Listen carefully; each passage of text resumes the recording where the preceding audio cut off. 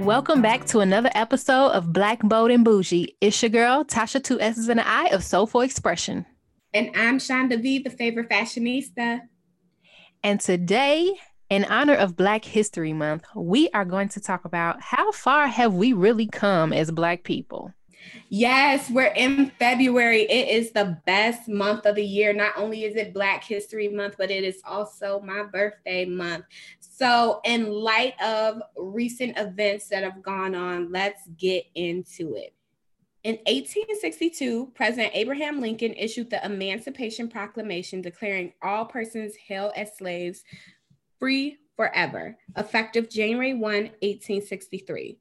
It wasn't until the ratification of the 13th Amendment to the Constitution in 1865 that slavery was formally abolished. Similarly, segregation, the practice of requiring separate housing, education, and other services for people of color, ended in 1964 when President Johnson signed the Civil Rights Act, which legally ended segregation. But is slavery and segregation really over? How far have we really come as Black people? I mean, I think that, recent events have really brought this question to the forefront for a lot of people. I mean, I think that when President Obama was elected into office, there was this unrealistic ideal that racism was over and it didn't exist anymore. And it was proof because we had a Black man in the office, right? But the reality is it unleashed all of these hidden, hiding, cowering, racist and just all this tension that, had been basically swept under the rug. It brought it to the surface. And then this last administration, Jesus, it just made it even worse, amplified it to the millions. So I think that it's a very relevant question and something that we should really ponder and just let's be honest about it. Let's have an honest conversation about race in America. Not only just race, but slavery. We'd be foolish to think that slavery in the United States has ended. Yes, slavery in its former form has ended, but there's still modern day slavery. Look at the prison system and the monetization of the prison system. Prisons were built for Black people. The laws, the justice system were designed to keep us restrained, to keep us locked down and suppressed. Yeah, so after the Civil War, the South was not happy. They had basically lost all of their labor and they needed a way to keep their labor and keep their money at the same time. And that's when you really saw the booming of the prison system, really. And if you read the book Slavery by Another Name by Douglas A. Blackman, I mean, he kind of talks about it, gives accounts of some stories that happened at that time. And if you think about even today's society, if we think about what happened last year with George Floyd or any other name that we have had unfortunately to turn into a hashtag over the last few years, I mean, let's just be honest. If we look at the system that is law and order, it is designed to say, hey, a Black person is guilty even when they're not. Absolutely. I mean, even if you look at current events, say we compare George Floyd to this young man, Kyle Rittenhouse, who was from Illinois, went to Wisconsin and fatally shot 2 people at a protest. Not only does he still have his life, is he still breathing, but he is also out on bail. And then you have George Floyd, who got caught with a counterfeit $20 bill and he lost his life.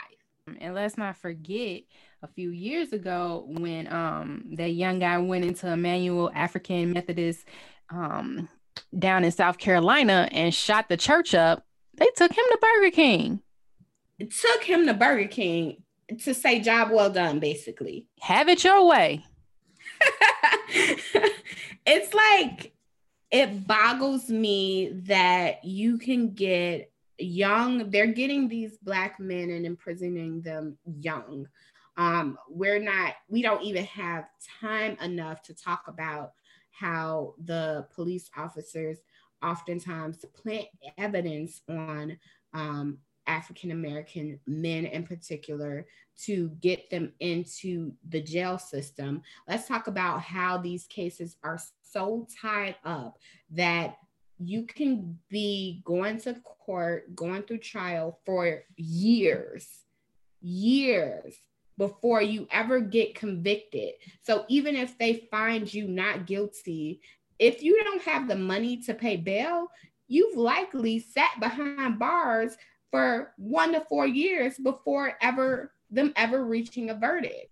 Exactly. And if we look at, recent events as such as the Black Lives Matter movement that was really like getting full steam ahead last year, and we look at just the number of people who were arrested for peacefully protesting, right? I'm talking about peaceful people. I'm not talking about people who were looting and rioting. And if we are honest, the people who were who were creating a lot of that commotion were not Black or part of Black Lives Matter. So, but that's a whole nother conversation. But you know what? I'm glad you brought that up. Let's get into it. Can we discuss the white coup of the Capitol that happened on January 6th? Can we discuss all of the white racist people who Proud Boys? Yeah, they're called the Proud Boys? Yeah, they're the Proud Boys. Can we talk about how they stormed the Capitol? They scaled walls, which I personally find is funny considering President Trump wanted to build a wall to keep They was over there playing Donkey Kong. And meanwhile, his own people just scaled the wall and proved that will not help to get into the Capitol. It does not surprise me that white men around America are pissed that they no longer have their hero front and center making foolish decisions on behalf of all Americans.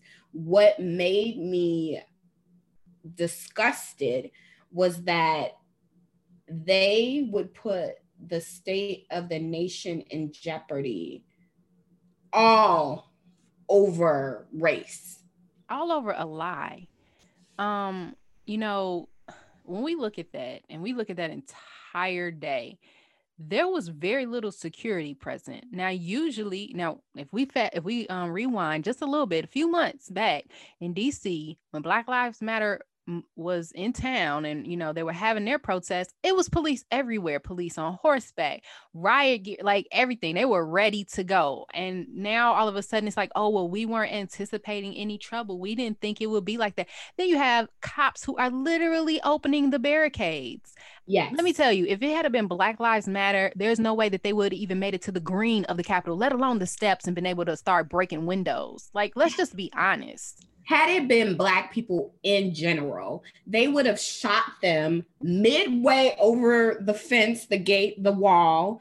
I saw clips of a African-American guard or police officer at the Capitol literally being chased into the building by what appeared to be an angry white mob behind him. And all I could think, after laughing for a little bit, I'm not even gonna lie, it's kind of a funny clip, but not funny because I imagine myself in his situation, and he probably went back to slavery and thought, oh my God, are they gonna lynch me? Are they gonna kill me? I mean, I just think about if I was in his shoes, my mind is immediately going back to slavery, going back to lynchings. And let's be honest, in the past 2 or 3 years, we've heard of African Americans being lynched all through the nation, and they try to keep quiet on those instances. It would never happen if those people were African Americans. When Barack Obama left the office, a group of African Americans would have never even dreamed of going to any federally owned government building to even protest. let alone talking about being in these representatives' office, filling podiums. It's just sickening to me. And on top of all of that, what they did was let the whole free world know, hey, come on in. It's easy to take over the US government buildings. Just climb a wall. Yeah, and what's also interesting is that there were a few Black people, unfortunately, present, but they did not get the same treatment when it came to being arrested and being released on bail. The crazy guy that was dressed up as whatever he was dressed up as, I believe he received bail, where the Black dude, he wasn't even allowed bail. He's still in jail.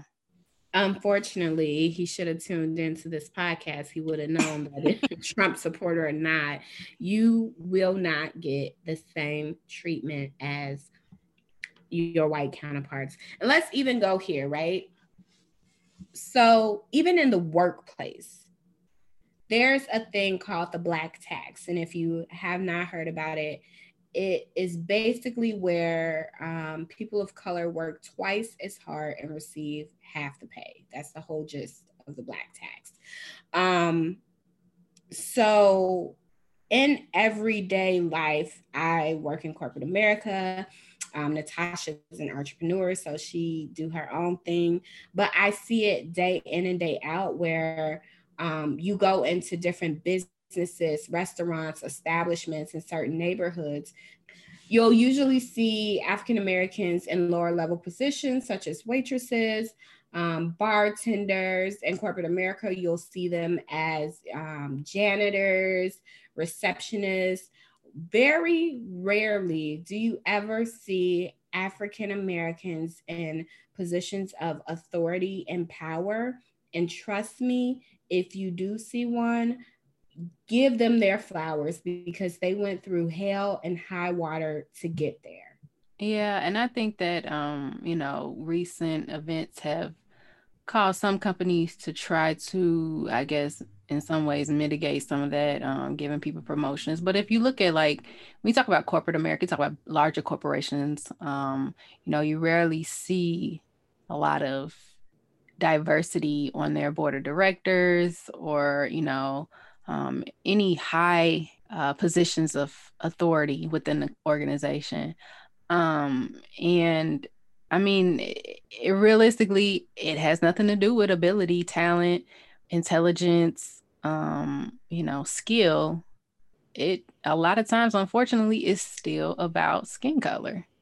Absolutely. And I speak from experience, even with African Americans who do hold positions of authority, positions in management, it is an illusion. You have the title, but you absolutely do not have the authority. Even in mid to upper level management, those managers are still delegated the more administrative tasks.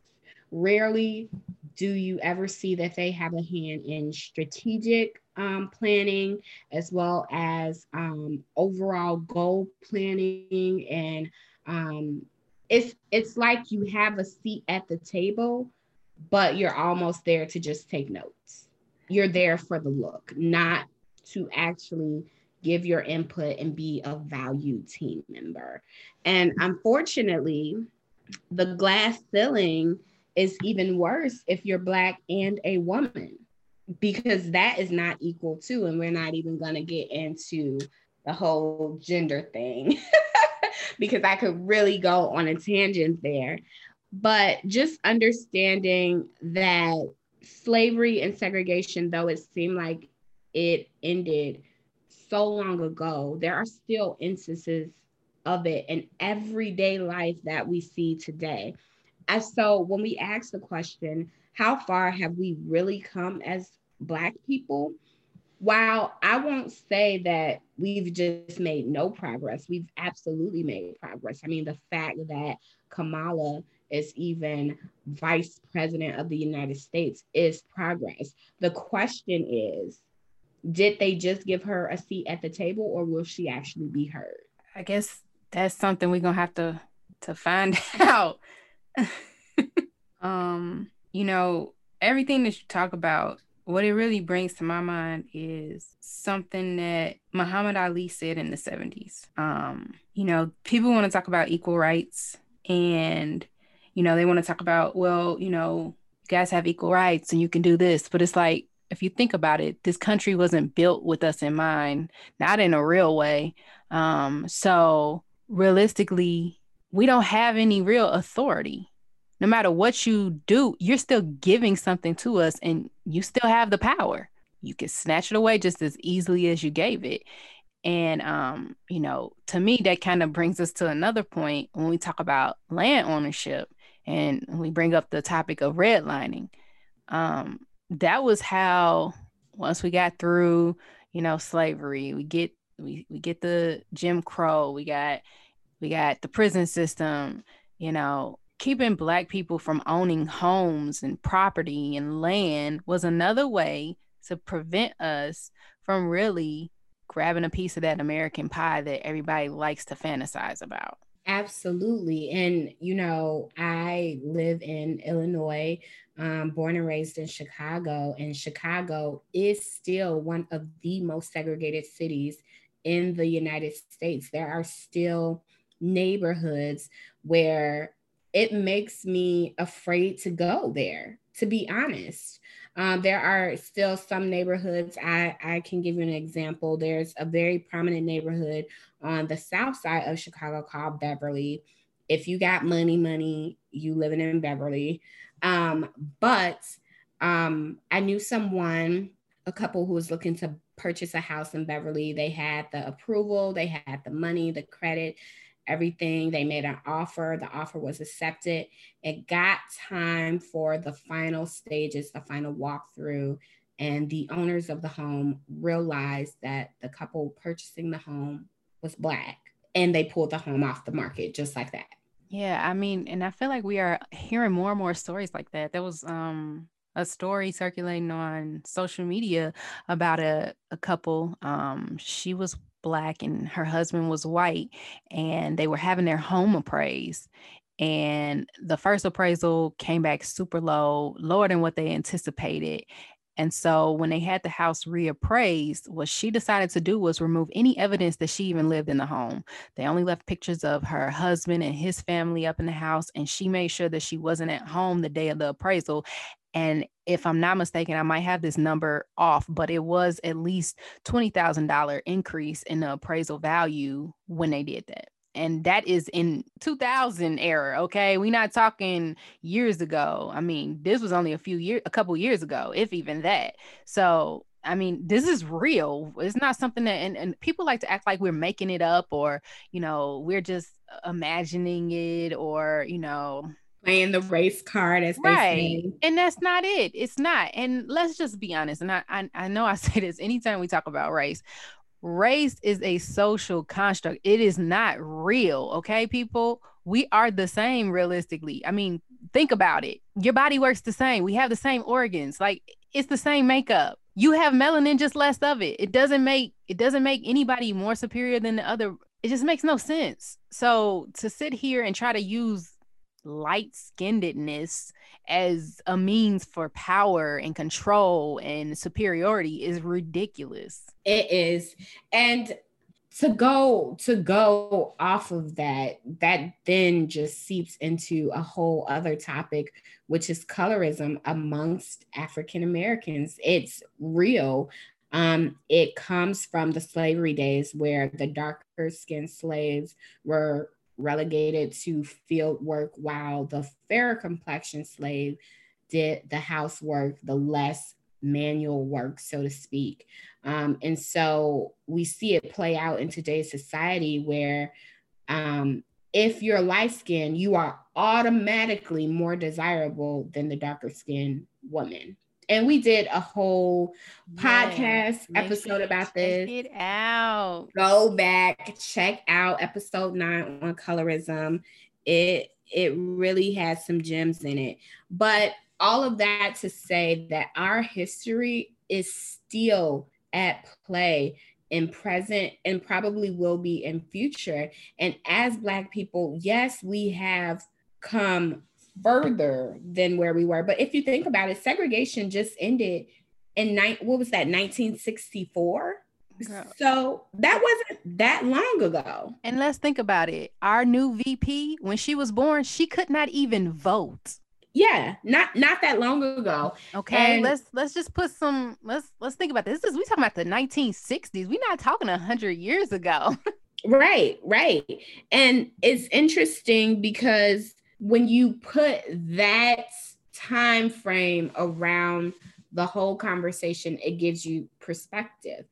People who had the mindset of slavery are still alive today and instilling those ideologies in their children and their grandchildren that will have lasting effects on the American culture, to be quite frank. So we've established that we haven't gotten really far, but I just want to open up the conversation to discuss what are some of the ways that we can move the needle a little bit more so that our children and our children's children get to live in a nation that is a little bit better than what we have now. So I think the first step is just being honest. We have to admit that this is real. We have to get rid of denial. I was recently reading an excerpt for a book, and I came across a passage that was from Dr. King's book, Where Do We Go From Here? And it baffles me that we're still asking this question in 2021. Where do we go from here? How can we fix this? And in some ways, I hate to say this, I'm not sure if we can. We have to completely change the entire establishment that this country was built on, the very foundation, its very core. And I don't know how you really begin the work of dismantling it because we didn't create it.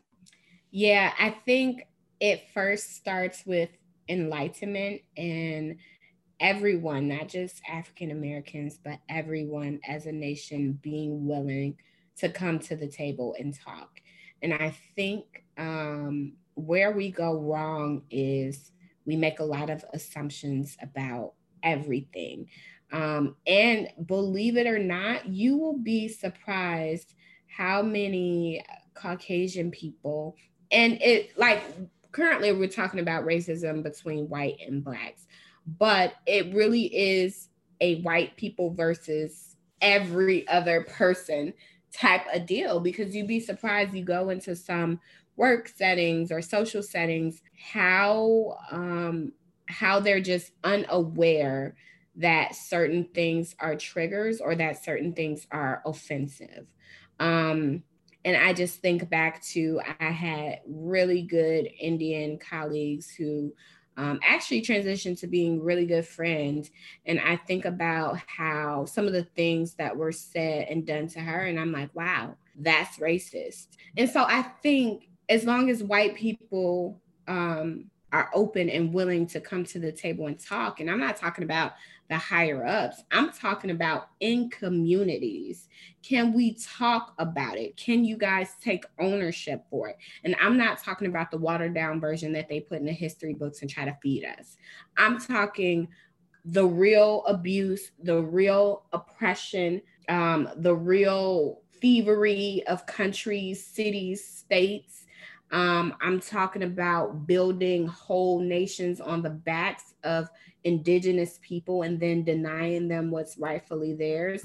I think once we have all, just come to one accord on what happened, then we can talk about how do we move forward from here. Because I think as long as there's no accountability, as long as they are willing to turn the other head, like I didn't get Martin Luther King birthday off, and I'm mad about it because I feel as though it's not just taking the day, right? I feel as though my company and other companies who did not give us that day does not recognize Martin Luther King's birthday as a pivotal moment in U.S. history. Now, I will say we didn't get Columbus Day off either, so they not They not playing size, but just things like that, like Juneteenth. Columbus didn't contribute nothing to this country. Okay, I know. I'm sorry. I know. I get it. But it's like things like that. I feel like, can we, outside of giving Martin Luther King a holiday and he got statues and street names named after him, that's fine and dandy. We got the Civil Rights Act movement, which was huge, monumental. How are we applying his lessons of the past to today? Okay, so I have a couple of things. The first thing is, again, we have to. I stated about being honest. You talked about coming to the table. This is exactly why I think we have a hang up. If you look at the 70 million plus people who voted for Donald Trump, they're in denial and they're easily manipulated into believing all of these ridiculous theories and things, conspiracies. You're going to have a hard time convincing them of anything that's factual. And I think that is part of the problem.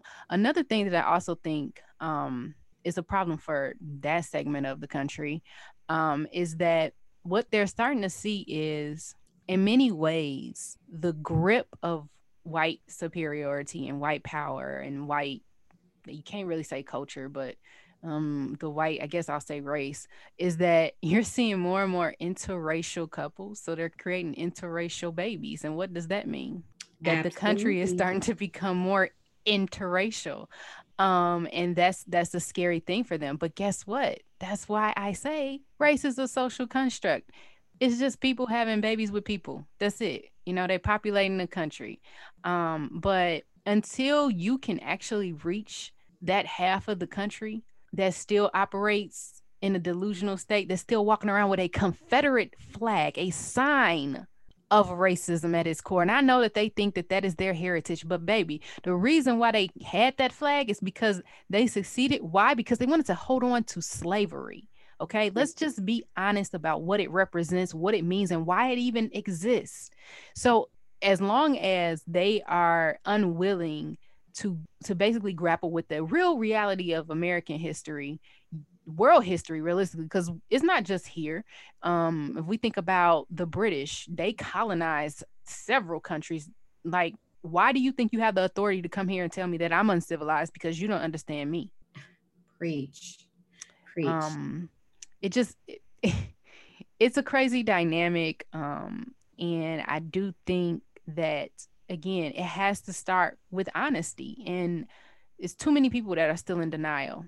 And as far as the way that the United States works, I mean, we don't necessarily have the power to dismantle it. And by we, I mean Black people, because we didn't create it. And the system really wasn't built with us in mind, as we already spoke about. But I do think that, as you stated before, we are making strides, right? And I do think, and hey, y'all can decide you don't want to listen to me anymore, and you can unsubscribe or whatever, but I'm gonna say what I'm about to say. I do think that Black people are emerging, and we are showing our real strength in this period, in this time. And if we as a people can continue to work together, we are a force to be reckoned with. And that is so key. I think one of the biggest hindrances to African Americans really making bigger leaps and bounds in that arena is that we do not have togetherness at all. Not at all. Every other race, listen, they gonna ride for their race, but when it comes to us, there is so much division amongst us as a people. And that is by design. Yep, it goes back to slavery. Even biblical, it says, how can two walk together except they agree, right? So a house divided cannot stand. And as long as we are divided amongst us, where we're tooting up our nose because she got a degree and she don't, or she drive a Benz and she drive a Corolla, like all of that doesn't matter. If you strip off the clothes, take away the house, the cars, and the shoes, we are all African American people. And I think we as a people don't realize that no matter how successful you become, how much status you've achieved, they will still consider you an NIGGER. So you can come and you can talk as eloquently as you would like, and you can floss your degrees and your cars and your house. you will never get to a level of respect and acceptance unless those white people are willing to accept you for who you are and admit that there are some prejudices there. And to be honest, it's not even the white racists and supremacists and the Proud Boys that I'm worried about. We know who they are and how they stand. It's the closeted ones that are really a force to be reckoned with. Who would have ever thought that the majority of Trump's voters were white working class women? You know, that's what I do appreciate about this previous era that we just finally been set free from, is that it brought it to the surface. I'm glad that, you know, this stuff isn't hidden anymore. I'm glad that the world can see what America really is, because we have now shown our true colors to the entire world. So let's not be mistaken. America is not all this glittery, gleaming wonderfulness that we try to portray. Like, this is the real of it, and it's ugly and it's messy. And it's embarrassing. Do you remember that trip to Italy? I took a trip to Italy. Oh, you were not with me, with a couple of other friends. And it was at the beginning of Trump's term. And these Italians were coming up to us. They knew we were Americans. They could tell. And they were like, "You voted for Trump?" Girl, I had the same thing in South Africa. And it's same like, thing in South Africa. I was like, nah, man, I ain't do that. Don't put that on me. Hey, not this one. Nope. He did not get my vote. But now here is the perspective of that. We are coming into that situation thinking like, no, I'm Black. I did not vote for Trump. But anyone who lives outside of America sees us all as Americans. We're lumped in. There is no regular white American versus African Americans versus Asian Americans. We're all just Americans outside of America. Girl, not no more. And if that was the case, not anymore. I mean, like, social media in this past year, this pandemic, where everybody's sitting in their house, oh, they know the real. That's why I said the ugly truth has come out. Like, it's on full display. Um, and I mean, they can try to pretend, but the rest of the world know the mess that we've been in. The thing I think the thing that works in other countries. So if we look at Germany, they don't try to deny their history. They're honest about what happened in Germany. They're honest about the tragedy. They do not try to pretend like it never happened, and they deal with it. And that's healthy. Why do we in America always try to downplay the realness of our history? I mean, because it's not our history, it's our present, and they don't want but it. the thing is, they still have to acknowledge the things that happened in the past. That is why it's still present in the present, because we have not acknowledged the truth of the past. And that's my point. We have to acknowledge, like, you can't have no history book that's trying to say that slavery never existed in the United States. True. You can't have no history book that's telling children that, people weren't brought over here in chains. And then expect to see some type of progress in the year 2021. I mean, we have to be real about what has transpired. Otherwise, we are going to continue to repeat the same cycle. And that's why I said it has to start with a space of honesty. We have to be honest about the truth of America.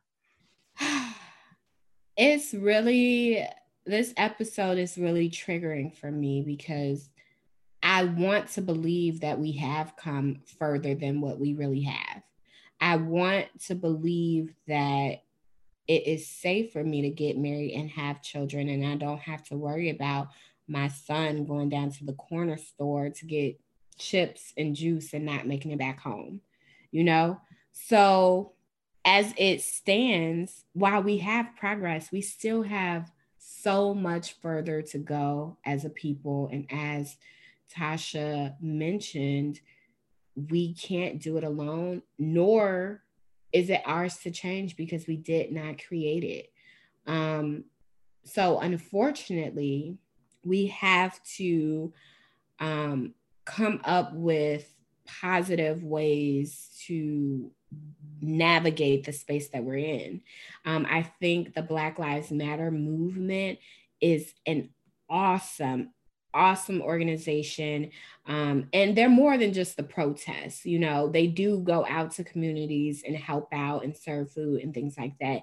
And I think that because of the notoriety they gained with the protests, they think we're just a group that's just gonna go out and just protest against everything. Yeah, we will. If there's injustices that are being had, they will absolutely be there.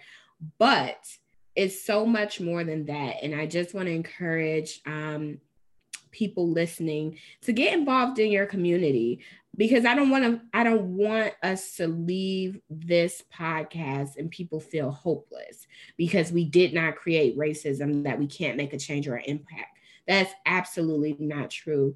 You change the world around you every time you step outside your house and encounter people, because you never know. Some white people, like, the only interaction they have with African Americans is in the workplace or at the grocery store. So I'm not saying it's your job to change the world and how everyone thinks, but I'm saying you can do your part by being a light and enlightening people. I've had friends that are white ask me questions about race, culture, hair, holidays, and things like that, because they are genuinely unaware and want to know.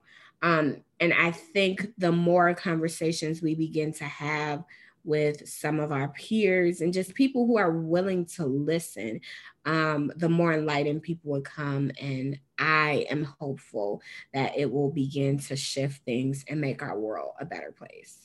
Yeah, I think that, what we have to do, and I think the thing that's going to help us as a people is to really focus on building ourselves up, building up our community, speaking life into our children, speaking life into ourselves.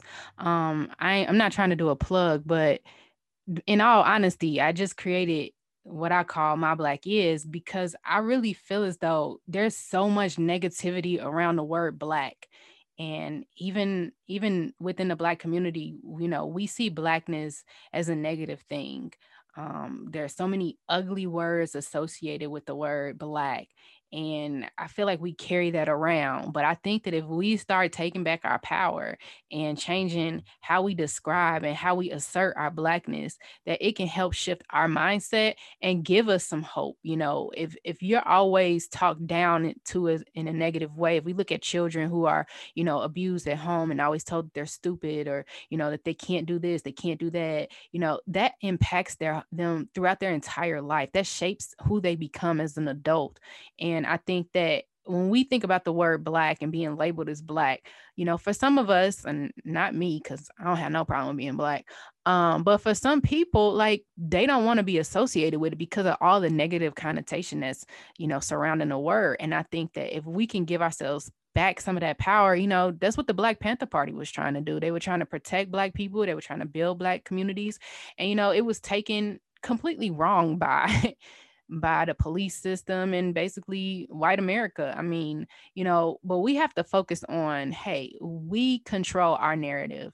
And that means that we need to build ourselves up. We need to focus on the things that we can control. Because, realistically, I have no control over what they do in the government. I mean, I could pretend like, me electing somebody is really, those politicians going to do what they want to do at the end of the day. And yeah, I can continue to nag them. And I'm not saying I don't believe in the political system, but I just believe in honesty. Let's talk about real people. When they get into those positions, they after what they after.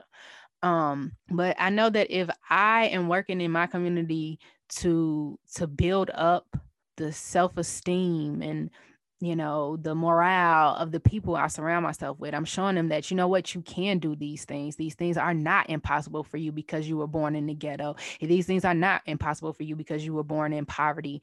These things are not impossible for you because you have pigment in your skin. I think that if we can really focus on that and make that our energy, I'm telling you, I told you before, I think that we're about to become a force to be reckoned with. If we can just get our togetherness on one accord, I mean, we have power. I mean, look at this past election. That's all I have to say. Look at the past election. And on that note, let us know what you think. Have we really come far as Black people. So you know what to do.